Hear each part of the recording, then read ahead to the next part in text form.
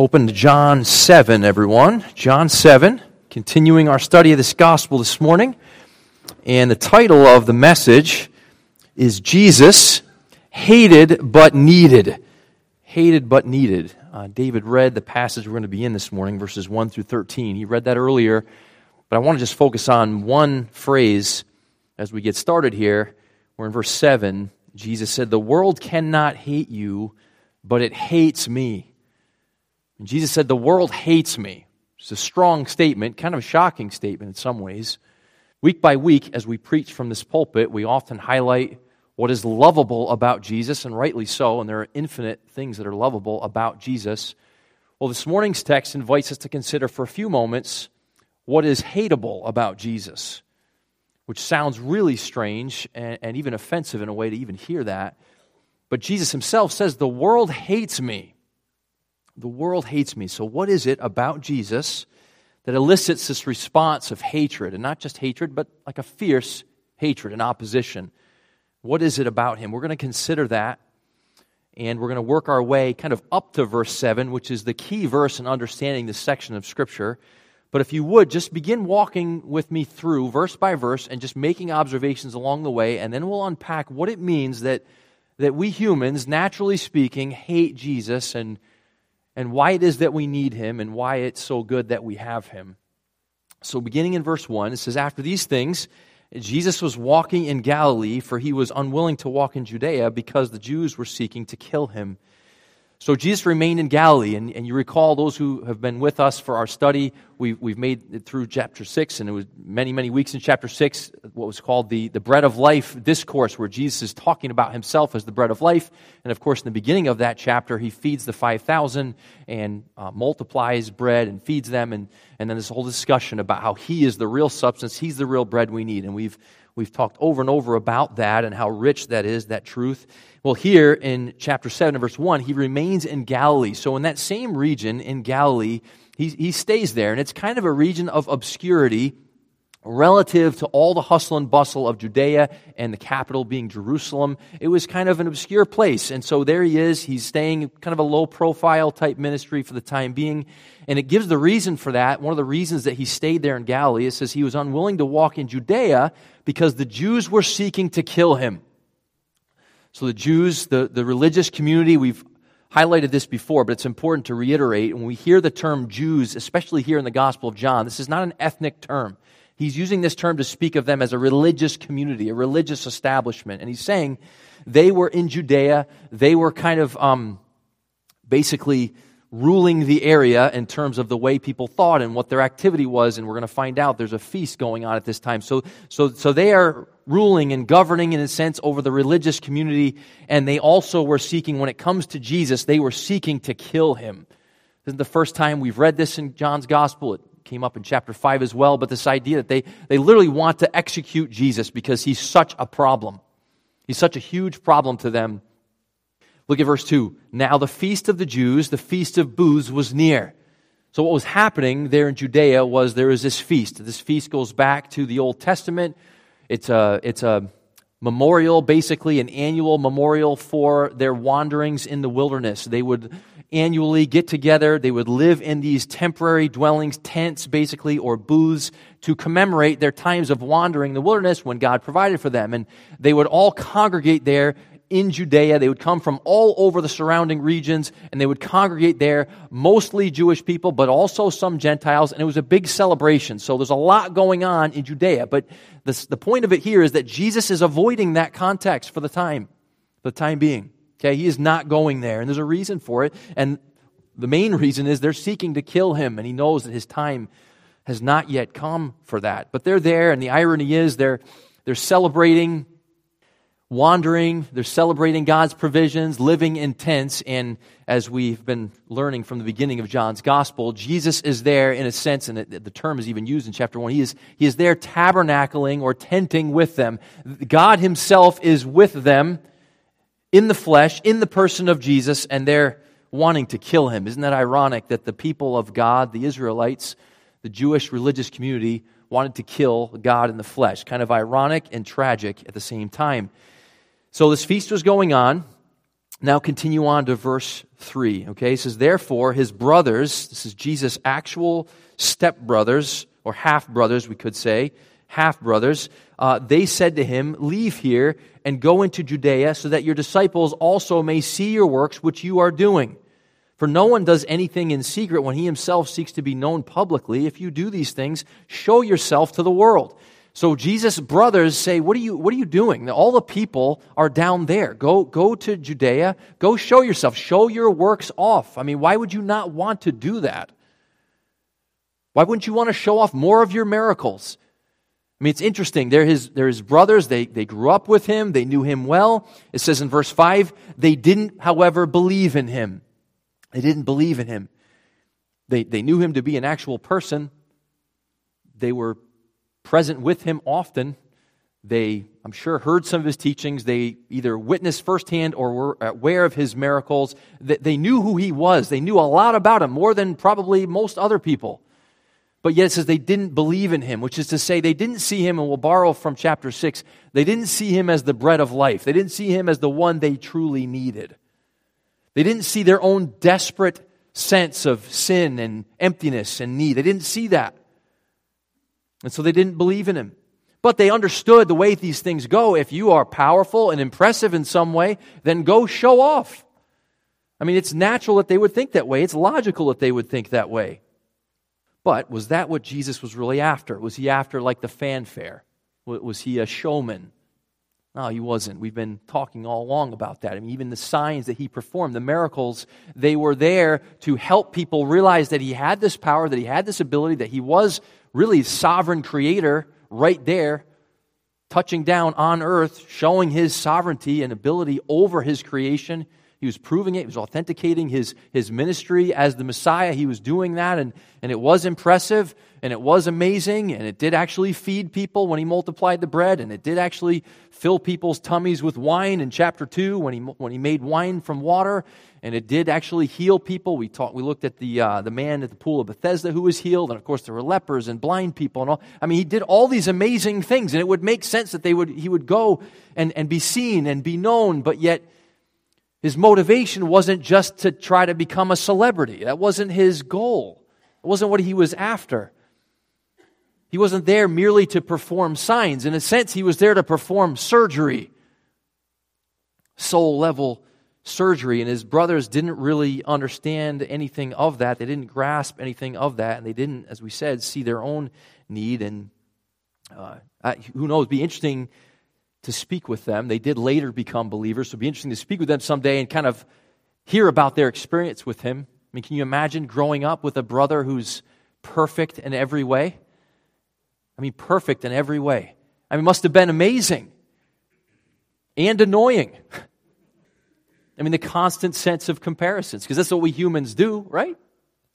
If you were around me, I have two brothers. One of my brothers is here this morning. One of my brothers is smarter than me. The other brother is funnier than me. I am better looking than both of them, so they have to deal with that when they're around me. So they have their cross to bear too. But humanly, we just make comparisons, right? So they couldn't have helped but do this with Jesus, and here he is in perfection every single moment. Every moment. They didn't believe in him. Look, it says in verse 6, so Jesus said to them, my time is not yet here, but your time is always opportune. And then just read the beginning of verse 7. The world cannot hate you. He says, my time is not yet here, but your time is always opportune. So throughout the Gospel of John, over and over, it says that it's sort of like foreshadowing. It's building this anticipation. It's talking about this hour is coming, this amazing hour is coming, which is itself fascinating because he's already doing amazing things. But we know there's like this future glory coming later in the Gospel of John, and there's this sense of like wonder. What is that going to be? What's this hour he's talking about? And we'll say a little bit more about that later. But in this moment, similarly, he says, hey, my time has not yet come. But your time, saying to his brothers, your time is always opportune. Your time is always here. The world cannot hate you. Here's what he's saying. The world's system, what the world is doing, it's always doing, and it's always appropriate, it's always fitting. It's just the way the world operates. Like it's always a good time to do what the world's doing. And what is the world doing? Well, contextually here, what he's highlighting is this idea of the world is filled with people who are always perpetually seeking to make a name for themselves, to glorify themselves, to honor themselves, to satisfy themselves, to prove themselves, to compete with other people, to gain a platform, to gain an advantage, to gain some pleasure materially or otherwise. Like, this is the world system. This is what the world's doing, and it's a big sham. Back in chapter 5, you can turn there if you want to. He said something similar, kind of gets to the root of it. In verse 41, again, speaking with the religious leaders there, he said, I do not receive glory from men, but I know you, that you do not have the love of God in yourselves. I have come in my Father's name, and you do not receive me. If another comes in his own name, you will receive him. How can you believe when you receive glory from one another, and you do not seek the glory that is from the one and only God? See what he's saying there? This is what the world is up to constantly. It's just passing glory back and forth between people. And in one sense, he's living out this divine contrast, because here he is, the most worthy of glory, God himself in the flesh, and he's actually not seeking to just lift himself up in the normal human way, in the worldly way. He's not doing that. If he was, he would have just kept doing the miracles and growing his audience. That's what he would have done. A few weeks ago, my daughter showed me on YouTube, this is this channel. It's called Dude Perfect. Some of you may have heard this channel. They have like 50 million subscribers, over 50 million. It's a huge number of subscribers. And they said, Dad, you got to see this. These group of guys, they have this YouTube channel. They do all these crazy stunts and things, and you got to watch this one. So we watched this one video where they went to Las Vegas to break the record for the longest basketball shot. So the longest shot of actually getting a hoop from the longest distance. And they went to Las Vegas, and they went up in this tower. And I forget, the tower is like somewhere, 700, 800 feet in the air. And somehow, after attempt after attempt after attempt, they shot a basket from like 800 feet away. Like, dropped the ball away, and you just watch. The video is amazing. You watch the ball just go down, and somehow, some way, it went in the hoop. And you're just sitting there amazed. And you're like, wow, that's incredible. And also, like, so what? Like, what? Like, this is what you spend all this time and energy and money and resources doing, and you got a gazillion views and all these followers. That's just the way the world works. And in one sense, there's nothing wrong with that. There's nothing wrong with that entertainment value of that. But Jesus is here, hey, I'm up to something different. Like, if he wanted to just grow an audience, he could have just kept multiplying bread, making wine from water, healing every single person. He would have just done that forever and just let all the people flock to him because they're amazed and they're just wanting to see the spectacle. But thankfully, that was not his purpose.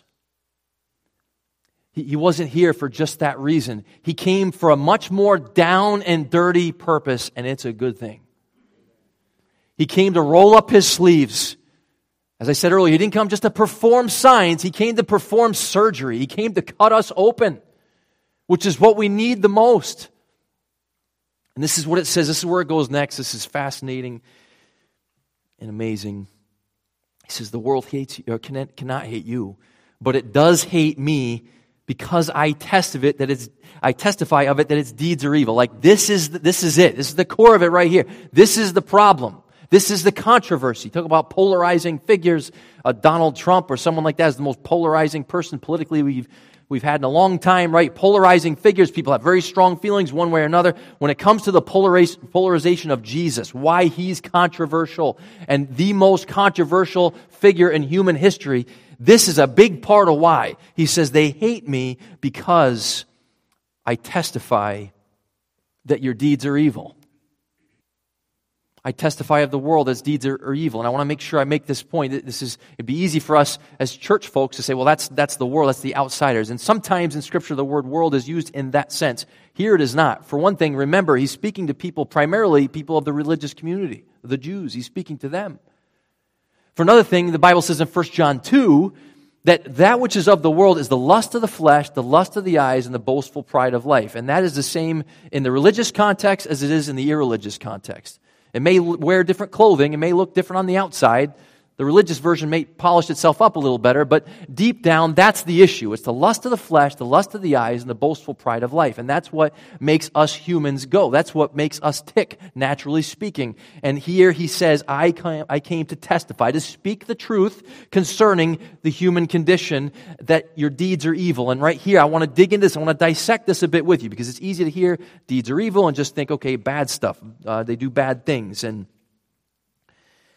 And yes, but it's deeper than that. First of all, the word works has to do with the results of our intentions and our expenditure of energy. That's that which we're doing. Sometimes it's used of our vocation, what we devote time and energy to, hour after hour, week after week. It can be used in that sense. It can be used just in terms of anything that we're doing by our own thinking, our own desires, our own intentions, and then the expenditure of energy in a certain direction. That's our works. He says, the world's works are evil. So now let's talk about the word evil. And I looked both these terms up in the word study books and lexicons and tried to bring together kind of a definition that helps us get the true sense of this. Because we can hear, okay, evil works, and we've got the works part, so it's that expenditure of intention, moving toward expending energy and doing things, right? It has to do with that.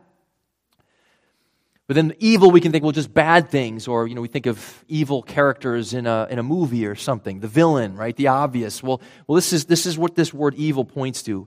That which is toilsome, pain-inducing, troublesome. It emphasizes the inevitable agonies and misery that go along with sin.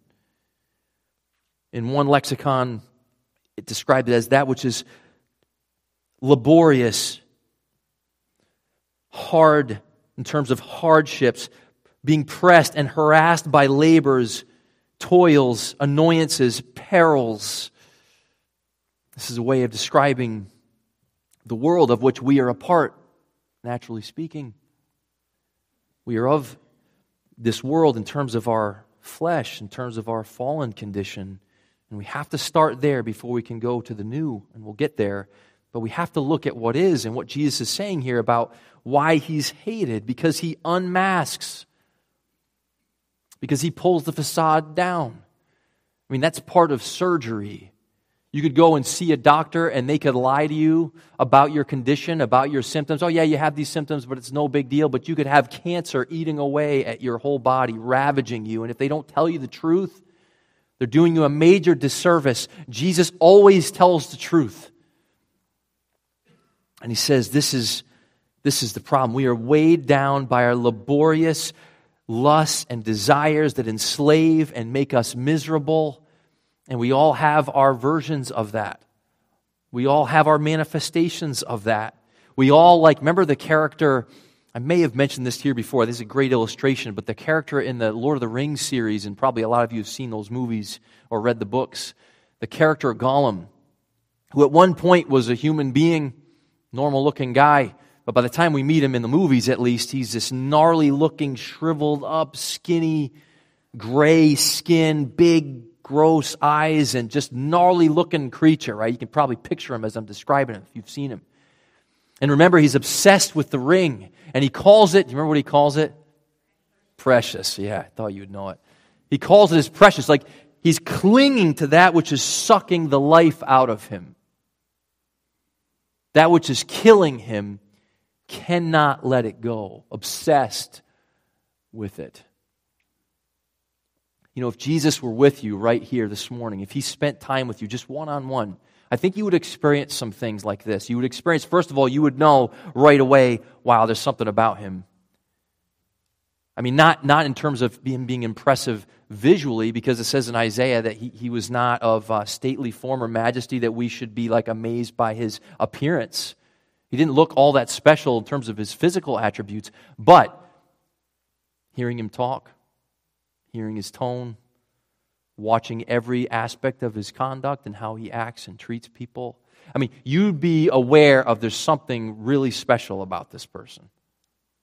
And simultaneously, you'd be aware of the fact that there's something not right about me. You'd be aware of those two realities. Jesus' very presence, of course, Jesus' words, it just all exposes and lays us bare. It pulls down the facade. And he says the response so often is, the world hates me. I mean, think of that. He comes to rescue us from that which is toilsome and burdensome and grueling and kills us. I mean, think of it. I mean, because I know you struggle just like I do with your own anxieties and fears and obsessions, and you can't stop thinking about certain things or craving certain things, or you have certain appetites that you know are harmful, but you go back to them over and over and over again. I mean, all those things, all a product of how we think and what we think is best for us and what we think is good for us. And He comes to liberate us. The Lamb of God comes to take away the sin of the world. And there's something in our nature that still just wants to hold on to it and not let it go. I mean, He comes to save mankind, and the thanks He gets is hatred. That's the response, naturally speaking. They crying, the same crowds that are saying, hey, hail, King, Hosanna, same people not long after are saying, crucify Him. He's not giving us what we want. And what He says to us is, yeah, but I'm giving you what you need. I'm coming right in. I mean, you talk about intrusiveness. You know, certain people, sometimes you talk to them and you feel like, oh, they're kind of intrusive, like they're asking questions. I think people experience me that way sometimes because I ask a lot of questions. So it's like, what? But I think like Jesus' way, it's like he's concerned for, He's interested in the very core of your being, what makes you tick, why you think the way you think, why you get yourself into the jams you get yourself into, why you struggle, why you're enslaved to misery or bitterness or unforgiveness or cravings of whatever kind. Like He actually lovingly cares about you. He wants what's good for you. And He says that the response of the world is hatred. Earlier in John chapter 3, He talked about the light comes into the world. Men love darkness rather than light because their deeds are evil. It's the same idea. It's like we're harmful to ourselves. And Jesus is here, and He's disruptive in like the greatest sense of the word disruptive. He's here to disrupt the suicide mission that we're on. And I just want you to stay with me just for a few more moments, that the natural response He gets in reaction to that is hatred. What? I mean, for the religious people, let's just take that community. For Him to suggest to them that, hey, all the rituals, all the traditions, all the things that you're so dutifully up to really don't amount to anything of value. You need me. I'm your bread of life. And by the way, all that you're doing is just basically evil continually. Those are fighting words. What? Who are you? At the same time, to the irreligious who are just chasing one pleasure after another, and He just says, oh yeah, by the way, that's all empty. It's never going to fulfill you. But that's all I have in life, and that's the only thing that makes my life living. So those are fighting words. And here's a God who is willing to fight with us in the best possible way, and I can't help myself, so I'm jumping ahead in the narrative here, but who actually wins that fight not by killing us, but by letting us kill Him, to show us just how different He is. We talked about the world's way, right? The world's way of passing glory back and forth, and who's more impressive, and who's more powerful, and who's the conquering king. And that's why they were so severely disappointed in Jesus, because He just wasn't of that sort, was He? But it's a good thing. It's a good thing that He wasn't. It's fascinating, and again, I'm kind of foreshadowing a little bit, but just track with me, because this fits with what we've been talking about. But when it says over and over, His hour is coming, His hour is coming, His hour is coming, and you're seeing all these miracles, He's doing all these amazing things, and He's saying amazing things. And then in chapter 12 and chapter 13, He says that now is the time, now is the hour, now is the time for my glorification. You're like, whoa, what's this going to be? And then He ends up on a cross. Like, what? I mean, naturally speaking, it doesn't make any sense. Naturally speaking, it's not what we would even want to see. But it's absolutely what we need to see. A God who loves you enough to say, I take upon myself the curse, the death of your evil works that characterize your entire lives apart from me. I'm all you got. And to see Him, to look upon the one we have pierced, as it says in one of the prophets, to look upon the one we have pierced and to have hearts that break. with repentance. Say, God, I'm so sorry that I've held on so tenaciously to that which is dishonoring to you, that which belittles you, and that which destroys me and other people. God, I'm sorry. Thank you for loving me. Thank you for forgiving me. Thank you for pouring out your blood for me. Thank you for being the kind of hero that I need. Not the kind this world admires, but the kind that we desperately need. That's what's coming. So if you would, just go with me through the rest of the verses of our passage. A few more little observations. Verse 8 says, "Go up to the feast yourselves. I do not go up to this feast because my time is not yet fully come." So he tells his brothers, why don't you go ahead and go? I'm going to stay back. Verse 9, "Having said these things to them, he stayed in Galilee. But when his brothers had gone up to the feast, then he himself also went up, not publicly, but as if in secret. So the Jews were seeking him at the feast and were saying, 'Where is he?' There was much grumbling among the crowds concerning him. Some were saying, 'He's a good man.' Others were saying, 'No, on the contrary, he leads the people astray.' Yet no one was speaking openly of him for fear of the Jews." So there again it illustrates the idea that the Jews had that power. They had that sway over the community, and people were afraid of them and what they thought. And there was this division that had occurred, and there were some people who really believed that Jesus was good, and they were right. And there were those who did not, those who, on the contrary, believed that he was leading people astray. I'm sure they did not like the unveiling in terms of how he pulled down the facade and how he exposed all as so desperately sinful and needy. And I said earlier, if you were with him, if you spent time with him, you'd be exposed. And then a little bit more to say about that. So if you were with him, and you saw how perfect he was, and you saw how deeply imperfect and flawed you were, there's a couple possibilities of how you might respond to that. One would be to sense that exposure and that comparison and contrast and say, I'm out of here. Enough of this. To run off and to continue in the darkness, to continue hiding, continue covering yourself with your version of fig leaves, whatever that is, to self-atone, to self-justify, to keep pointing the finger at other people and saying, well, at least I'm not as bad as them or whatever, right? All the versions of that. That would be one temptation. And frankly, is the more honorable one when it comes to the way our world operates. That's the more honorable way. That's the more respectable way. It's like you still at least have a little bit of self-respect. You know what I mean? Like that would be one option. To go be your own person still. The other would be to accept the exposure. To accept what the light is revealing. To see your misery for what it is. To see the ugliness of your inner Gollum, whatever your obsession happens to be. To accept the humiliation. To just be there with him in that place of lowliness and need.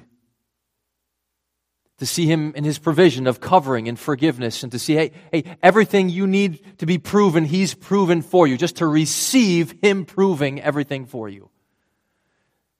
I mean, there's nothing, in one sense, respectable about that. I mean, what do you have to boast in about? You don't have any kind of, like Boy Scouts, Cub Scouts, merit badges. You don't have any badges after that. I mean, who wants to do that? Someone who realizes that he's their only hope. When we realize he's all we've got. When you realize that it's his love and covering and grace that we need. When we realize we can't save ourselves. We just accept that lowly position. So often we're just obsessed with making ourselves big, more, better, more admired, more whatever.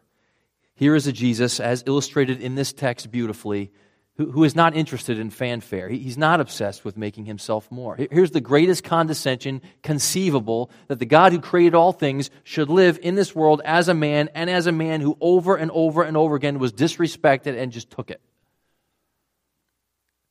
And just lived a lowly life. And just served the people around him. And even when they were like they were getting almost too excited about all of his amazing powers, he withdrew. And that was his opportunity, and he withdrew. Wasn't after that. Wasn't after the fanfare. Wasn't there to be a celebrity. Was there to be a savior. I believe that our hearts this morning are in line with the disciples and with those who say, this is a good man. That we do believe, that we do see him as the one we desperately need. That we realize, even in this moment, I'm my biggest problem. Some reason, over and over again, I go back to the same patterns, the same ways of thinking, the same ways of operating. I'm always angry or irritated or whatever, or obsessed or preoccupied or depressed or whatever it is. And it's always because enough's just never enough for me. And I just see that misery in this moment, and I see Jesus for who he is, and I say, wow. To know that he loves me, that he came and on this quest to rescue me, to live and die for me. To know that I'm safe under his gaze, that X-ray vision that he has, that he sees right through us, that we are safe there. That all the ugliness, all the brokenness is provided for. That's his full restoration and redemption. That he says that there's no condemnation for those of us who are in Christ Jesus whatsoever. There's no condemnation for us.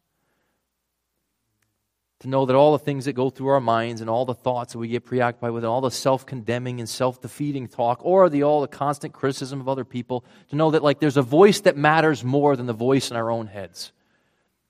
And that voice declares us loved and forgiven and treasured by our Creator God. And that's pretty amazing. And that's who Jesus is for us. Let's pray and give him thanks. Father, thank you for your word and its precision, like a scalpel cutting us open. The words of Christ, the works of Christ, his perfection, his glory, his greatness. In a moment of honesty, God, we confess to you that even as believers in Christ, that doesn't mean there's anything better about us inherently. In fact, we know that we're still so often plagued by our own greed, our own desires, our own pride.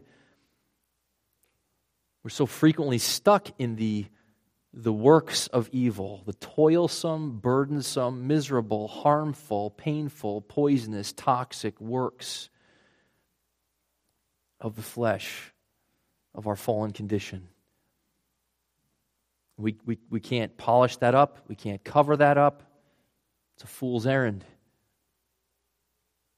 Try to lie, try to hide, try to pretend, try to put on a mask, but Jesus just pulls it down.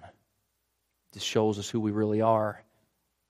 And so we sit here in this lowly place, and you tell us in Isaiah that though you dwell in the high and holy place, you also dwell with the lowly and the contrite. And we are this morning the lowly and the contrite, and we thank you, God, for your amazing condescension.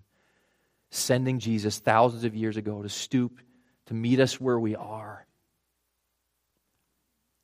To be the kind of hero, not the kind of hero this world clamors for, but the kind of hero that we absolutely, desperately need. Kind of hero who is a Savior, who is a great physician of the soul. So in a fresh way this morning, we lay our soul out before you. We thank you for the ministry of reconciliation, the ministry of healing that you've already done in our hearts, opening our eyes to see you, to see your goodness and kindness, to see that your authority is our best way, that the truth sets us free. We thank you for the healing that you've ministered to us through the gospel. Help us to rest in that truth. Help us to walk in that truth. Help us to bear the fruit of that truth in our relationship with Jesus. Help us to love and serve the people around us in obscurity, in simplicity, not seeking some grandiose things for ourselves or trying to impress other people, but simply just trying to meet needs and help the people that are right in front of us. That you may be glorified, your Son may be glorified, and that all of us may be benefited. So we thank you for what you've taught us this morning in your word. In Jesus' name, amen.